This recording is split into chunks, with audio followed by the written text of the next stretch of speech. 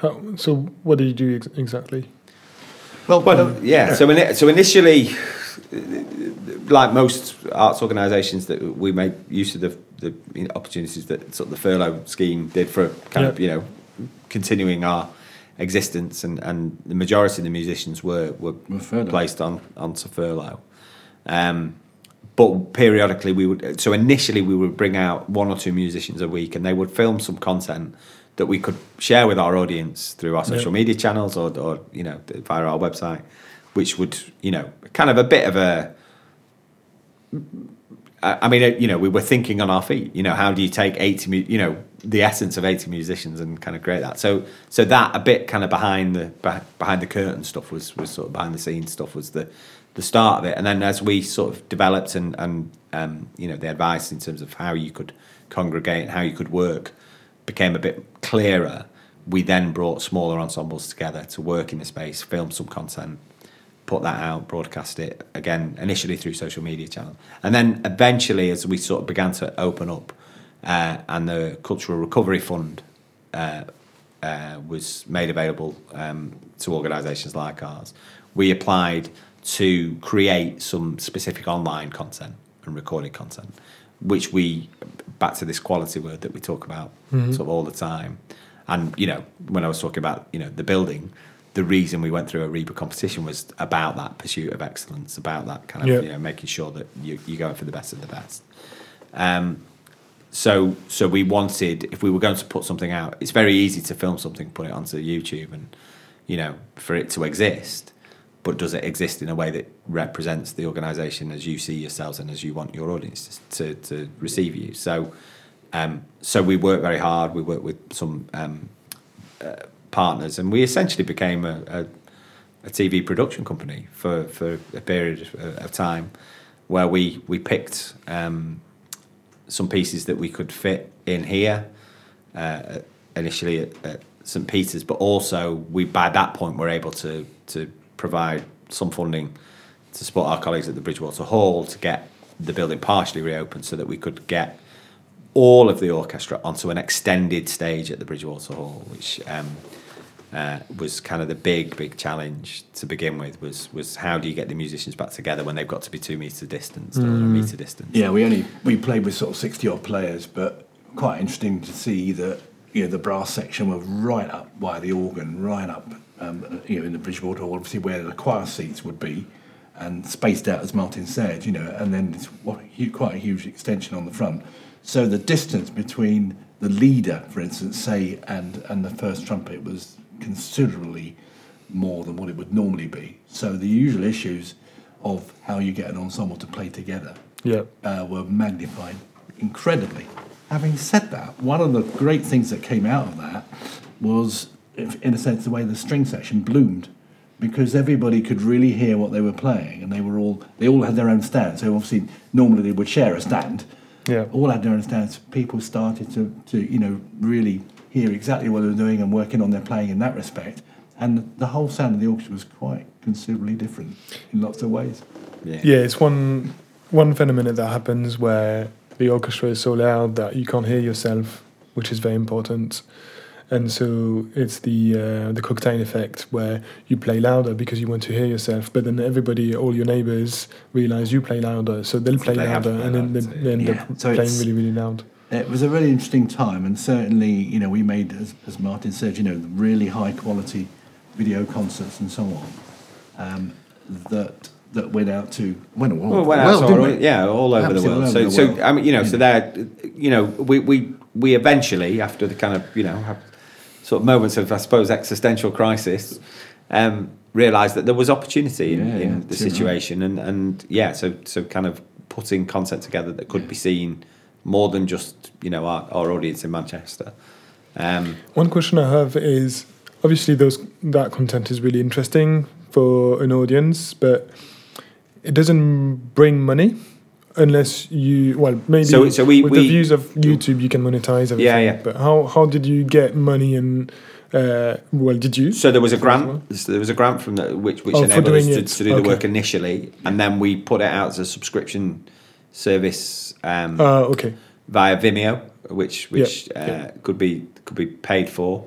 And that was kind of an experimental thing. I mean, we were conscious that there were lots of other organisations who were in exactly the same position, who and some of whom perhaps had started that work before us. So some people have kind of their own app and their own channels already well developed. Some arrive with your Sony TV, some of them pre-installed. So it was, how do you find your niche? How do you find your So the first thing was that we wanted to get the orchestra back playing, existing. The kind of this continual performance element of the Hallé's life is a really important part of our heritage. That we've never stopped playing. We've performed concerts in every year of our existence, and when you're sort of looking at, will that happen? But we managed to do that. So we got the orchestra back and in a meaningful way as an ensemble.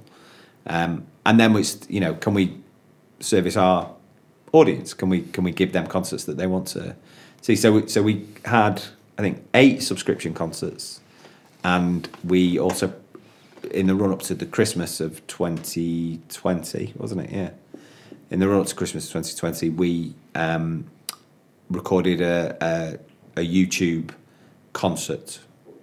Which we gave away free for Christmas on YouTube for a limited period because of the way performing rights were. We couldn't afford for that to be up.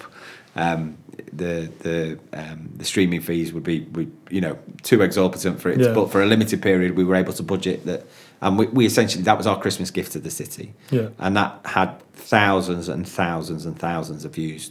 Those people that come to the Bridgewater Hall for their Christmas concert weren't able to come. Were able to sit sometimes. So I know of families who called each other and pressed play at the same time, so that they watched it at the same time, separately in their homes. So that sense of family, community, congregation, we were still able to kind of achieve for. But I mean, they were incredibly. We managed to get the whole of the orchestra and our adult choir in the Bridgewater Hall, but they took up every seat separately, so right around the auditorium. So I mean, it will be a fascinating piece of social history in the future, those recordings, because you will see how we had to innovate to. And when the audience started coming back, all the distancing within the hall of how many people we get in was a fascinating exercise. Yeah, and 2 shows a day, and trying to make. Do you still use all those platforms, or you've stopped? So the digital team are constantly performing, and in fact, of the original digital series, some of that's been repurposed. So our presentation of Stravinsky's The Soldier's Tale was picked up by the BBC, and they've recently shown that on BBC4. It's available on the iPlayer for the next 11 months, I think. Yeah, so it was. It's very good. Yeah, it was a kind of a key part. That was a very different sort of thing for us to present, and that it's great that that's had a life of its own subsequently, and that's then led us to think, well, can we do something else like that in the future? So the other thing that came out of it, we gave the first performance of Hugh Watkins' Second Symphony, and that won a South Bank Award as a digital concert. So as Martin's been referring to all the way through this, is that the quality was really, really key. That was recognised on a national basis of the quality that actually the Hallé and the system managed to produce during that time. Great. I think also from an educational point of view, we were able to produce a digital schools concert. We know we had schools in Cornwall, in Kent, in Wiltshire, all the way through to Edinburgh, who were accessing. We estimate that about 90,000 children saw that concert. So when Hallé for Youth, which is the repeat, we would normally play to about 7,500 a year, and then probably another 3,500 in Sheffield. The digital connection there was immense, and that's got us working on other, as it was, sort of more unique content, where we've been providing digital resources for schools based on similarities or different pieces and so on to do that. So one of the positives I can say coming out of the pandemic was that development within our digital team and within the organisation to produce this unique content in a way that could go. Yeah, I completely agree. I think we've all learned and taught ourselves how to use more digital marketing and digital social media and all those platforms, and I'm one of the main beneficiaries because I don't think Atelier Crescendo would have survived without it. And the reach you've got is just far beyond Manchester. And I've got very few projects in Manchester. I work very not very much in Manchester. I work out just in the UK and outside as well, because all those platforms have got such a reach that is amazing, and we didn't know that all that potential until we got more interested in that. Definitely. Yeah. It's great. So we're probably going to wrap up now, but what's the future of the Hallé? Well, we're in a we are in a period of change. So we are. It's a flexible ensemble. Yeah. I think that's going to be the future for us, as Martin, we both referred to. We've got chamber ensembles within the orchestra that are doing, do 8 concerts a season here. We've got these relaxed concerts with 26 players, no conductor. So we build the audience right into the players in a relaxed way. We do 8 shows of that a year. The opportunity then to take that around, the opportunity to expand what we do on the digital side. I mean, our digital team have just made a short 15-minute film, which we are yet to see. But it was We're all just very excited about it, exactly that. They sort of collaborated and developed in terms and of the scripts and all that. And so that's something would never have happened without, in a sense, the pandemic, because that's the way we've started to think on that film. So I think there's a lot more coverage on that. There's a lot more reach into the community, and that it's not just the fact that we think that's it has to happen, because it's not to tick a box. The very existence of the orchestra.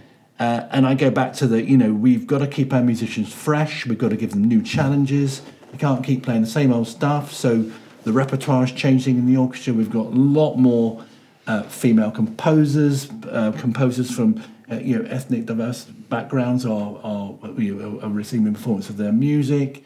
A lot more ethnically diverse soloists with the orchestra conductors and so on. And it's becoming a much more rounded system. And if I was still playing, I would really welcome that, because then you would escape the old not Beethoven 5 idea. So having that variety of music, taking the audience on that journey, is our future, and that's the way that's going to develop. Yeah, and I mean, I suppose purely in personnel, we're at a period where during the pandemic, John Summers, who led the organisation for 20 plus years, he moved on. He retired. At the same time, our former head of artistic planning, Jeff Owen, he similarly retired. So they're 2 very important kind of strategic roles within the organisation. So David Butcher is our now chief exec, and Anna Hurst, who's head of artistic planning, bring a new momentum, new sense of direction, and a new energy, if you like, in those roles. We've just appointed a new Roberto Ruisi, who's our new leader of the orchestra. So he's very new in post, and again, that's kind of a key artistic position in terms of orchestral standard, I suppose. That's kind of the and he's a fabulous player, young violin player, and we're not too far away from the end of Samart Elder's tenure. He's probably got it's a season and a half left in his current role as music director. Mm-hmm. So the process of succession planning is underway. And no announcements yet, and no decisions made yet, but that process is underway. So inevitably that will then also lead to some evolution of the organisation again. Yeah.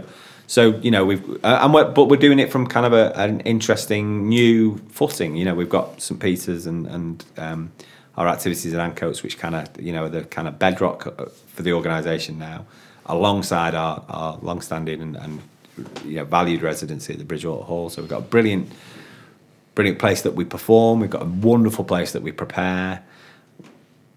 Interesting, activities happening out in the community, on the platform, with our ensembles. In terms of kind of our ability to make music.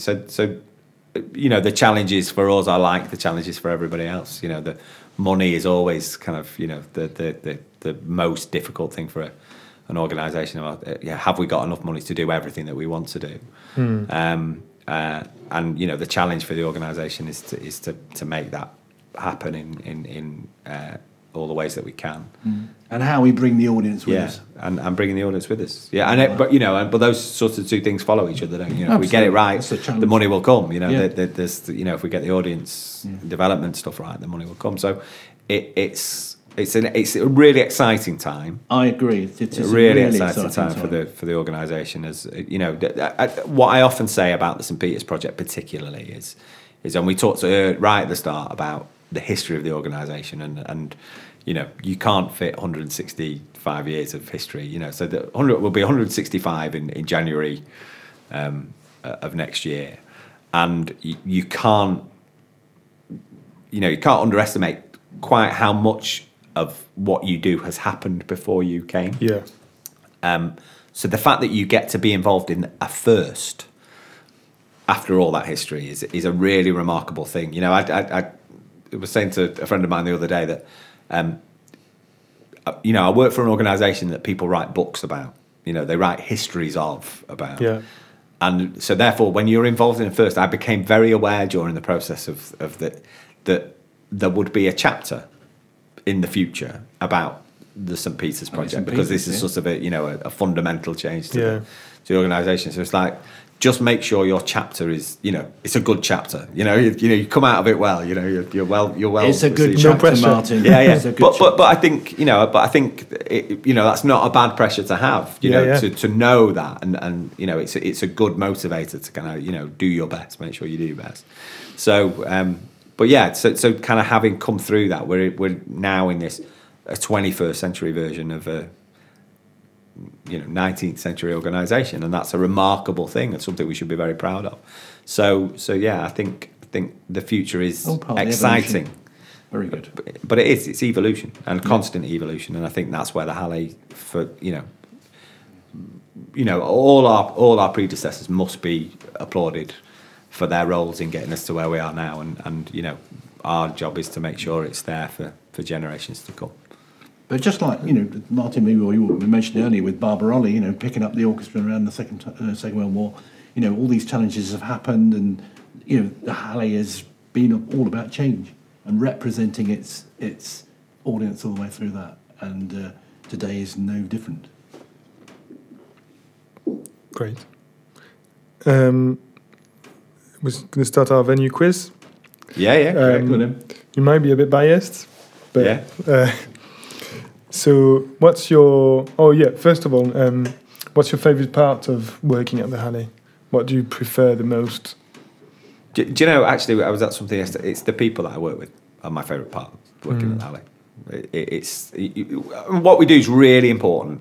And there are moments when I feel great privilege sitting in the concert hall, listening to the orchestra at their absolute best. And I think, this is my job. And aren't I privileged and fortunate to be in a position where as part of my job I get to enjoy this. But I've worked for the organisation for 18 years, and I've worked with some brilliant people in that time. And that fundamentally, if you're going to enjoy your job, you've got to you've got to be with people that you enjoy spending time with if you get in that for that length of time. And we're very fortunate. I think we're very fortunate. We've got a brilliant group of colleagues who are all committed. They care. And I think that sees the organisation in good stead. So for me, my favourite bit is people. But I have favourite moments. I can think of moments in concerts or performances. I mean, Steve talked earlier about the relaxed concerts. We performed a concert for people who are living with dementia, and people who are living with dementia very recently, and that was a really inspiring day in work. To see, talked about earlier, the power of music and the positive power of music on those people's lives. So, those, you get these sorts of privileged standout moments of kind of musical enjoyment. And then if you put that alongside working with great people, that's a very fortunate position to definitely. be in. I'm going to echo that. I'm going to say exactly the same on that from with the people we work with. That is, I mean, for me, from a playing background, that's the players. I mean, one of the other sides to my sort of existence within this industry, if you like, is I chair the ABO, the Association of British Orchestras Education Group. So I know educationally, in a sense, what goes on in the other orchestras, but the level of commitment from our players and the level of cooperation is not beaten anywhere else, and that says a lot about, as Martin says, the people we work with around us all the time. I've got particular projects. I mean, for me, the big project that we do that I absolutely adore is when we've got a hall full of children in the Bridgewater Hall playing with the orchestra or singing with the orchestra. That is really bonkers. It's absolutely really special because that's the future. That's where the players are coming from. That's where the audience is. And we've always had this policy of when anybody comes into contact with the orchestra, from Martin was saying about the quality, we give them the very, very best experience we possibly can. So they don't just come to a concert, they sing, they play, they dance with it. And hopefully they'll remember us in the years to come and come back to us. Great. I like that. What's your favourite venue as a performer? Maybe it's more a question for Steve, isn't it?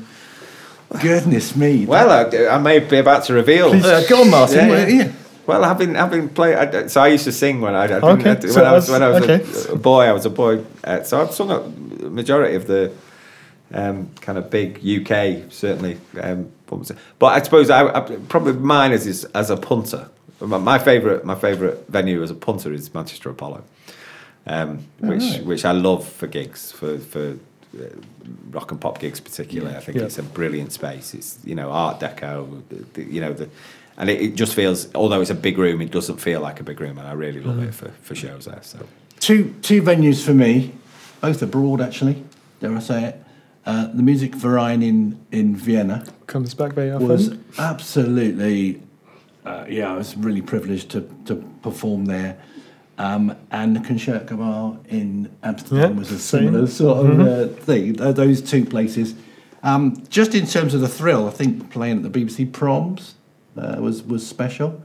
In terms of Hallé, I mean, we loved the Bridgewater Hall, no question about it. Yeah. But to listen to the orchestra, I really loved the Royal Concert Hall in Nottingham. It's got a special warmth in the sound. I was fortunate just at the beginning of this season, it was our 20th anniversary concert there, which is our main concert of the season, which Sir Mark conducted, and we performed in Heldenleben, this big Strauss piece where, as Martin mentioned, our new leader, Roberto, did a huge great violin solo in that, and it was just magical. So, Royal Concert was quite special. But Bridgewater Hall is brilliant, of course it is. It is, obviously. What's your favourite venue as a listener? See, I've probably gone early. Yeah. A favourite venue as a listener? Yeah, I'm going to say probably gone early again. I'm going to go to Nottingham for Hallé, really. Bridgewater on occasion, just depends where you're sitting, but certainly a Royal Concert Hall. Okay. Yeah. I mean, actually, Stoke, Victoria Hall in Handley is a very special hall. The Hallé used to record there back in the Barbarolli's time, and it's quite small. It's relatively small, but if you want an orchestra to have impact and really you get the sense of a real impact, there's that takes a lot of beating as well. So pretty good, both those. Could be an episode of the podcast organised with them. There you go. Yeah. I mean, I think as a listener, experientially, I really love gigs at the Manchester Apollo. I think it's. I mean, they're all amplified. I suppose acoustically, I don't think you can beat the Bridgewater Hall acoustically. I mean, it is very well designed hall.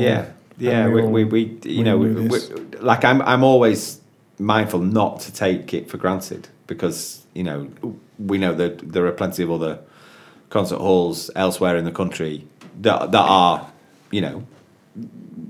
well known as places to go to listen to music, but where the listening to music experience isn't as high quality as you get in the Bridgewater It's quite Hall. bizarre in this nation that the two places where you wouldn't, if you want to go and listen to really good acoustics, you go to Manchester and Birmingham. You wouldn't go to London. That's true.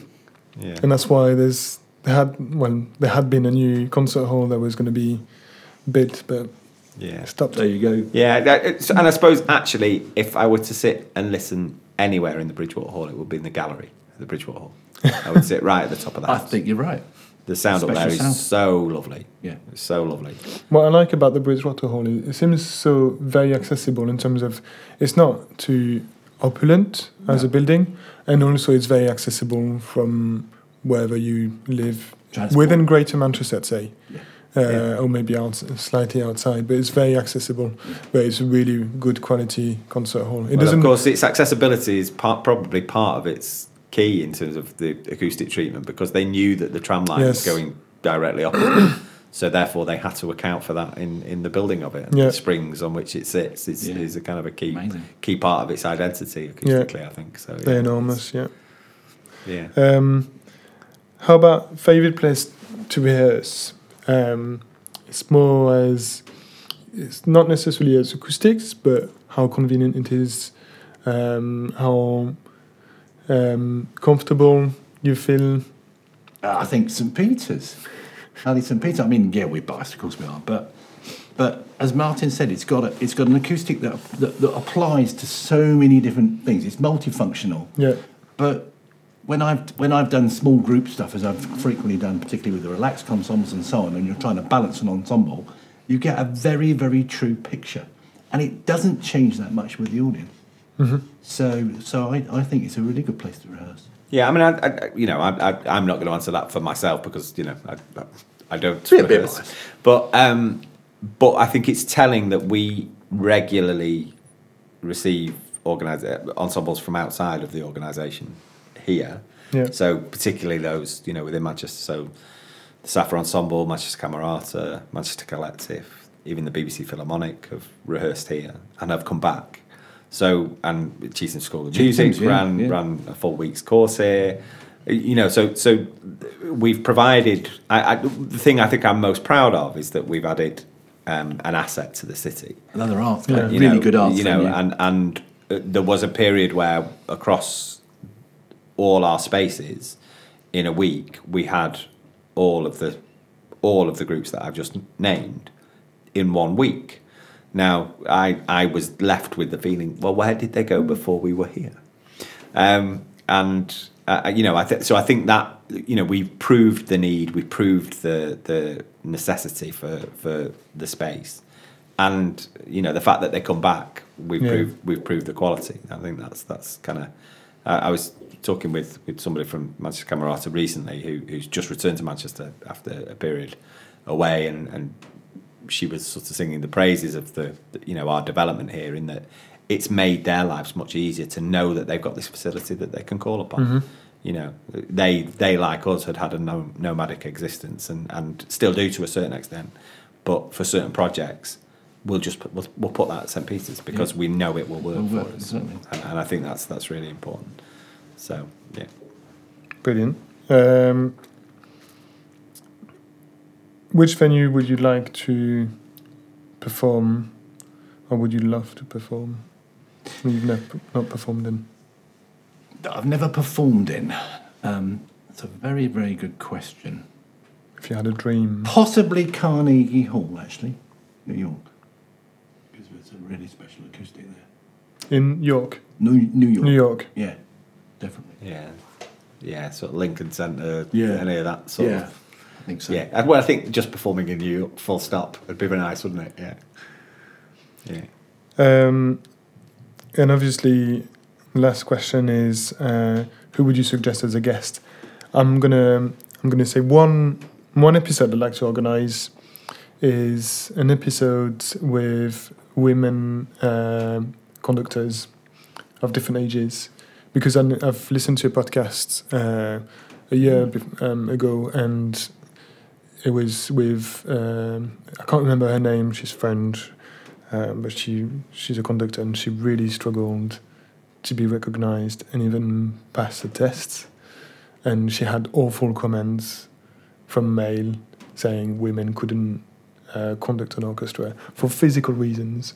Yeah. So I'd really like to organise an episode, if it's possible, through the Hallé or anything. Yeah, well, I'm sure Have Deliana different generations. Yeah. Deliana, yeah. So they can share their experience. I can honestly say, and I know this is sort of broadcast and all that sort of thing. I have to, in my role, I have to work with all the assistants. Yeah. So that's from Ed Gardner all the way through to Deliana, and I can honestly say that I think the best we've had is Deliana, because she has got so much skill in terms of the level of performance she needs to work at. So she can do the really sort of high art, if you like, performances, and she can deliver on that, and the orchestra really respects her.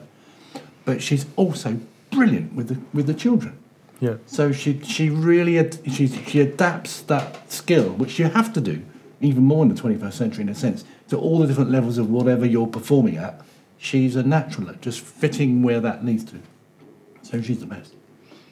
Great. Well, I'll be in touch with that. Yeah. So who would you suggest? So we Best go through Naomi probably, would it? Yeah. To speak to her, we can make that arrangement. Yeah. Yeah. So, but who would I suggest for you to talk to? Yeah. If you before I said that comment. Okay. So, well, I was thinking about it before. I think it'd be Gavin Sharp and the team at Band on the Wall, who we work with very closely here, and they've just had an extension to a historic building. Great. So and a similarly very different part of the music ecology of the city, but similarly passionate and brilliant group of people connected with it. So I think Gavin and his team over there, they're really interesting. They've got this new development. I haven't caught up with them as much as I would have liked since they've opened. But I'm really fascinated to see how that's the extra space that they've created and the additional facilities that they've been able to kind of harness by not a huge sort of alteration. What I really like about what they've done with the extension is it still feels like Band on the Wall, although it's a fair bit larger now. And they've got a better performance space. The stage is better. It kind of all feels kind of more put together. So they would be my great guest. Yeah. And alternative to them would be to speak with Sally Cook and Ben Powell, who've recently taken on the Sappho Ensemble, who regularly perform here at St Peter's. They're a really interesting contemporary music ensemble. Very scalable. Sometimes there's 2 of them. Sometimes there's 18 of them. Ben's in as their music director, and Sally's come in as sort of their I guess general manager, sort of to run the whole organisation, which is a different model to the one that would be very interesting to so that they are in an absolute moment of evolution. Yeah, and will collectively have a vision about where the organisation is going to go in its next volume, if you like. I think they've it's not a chapter for them. They've closed one book and they're now starting another. And I think an organisation that is much loved and has had considerable impact in a very quiet way on the world of music in particularly contemporary classical music in this city and beyond. What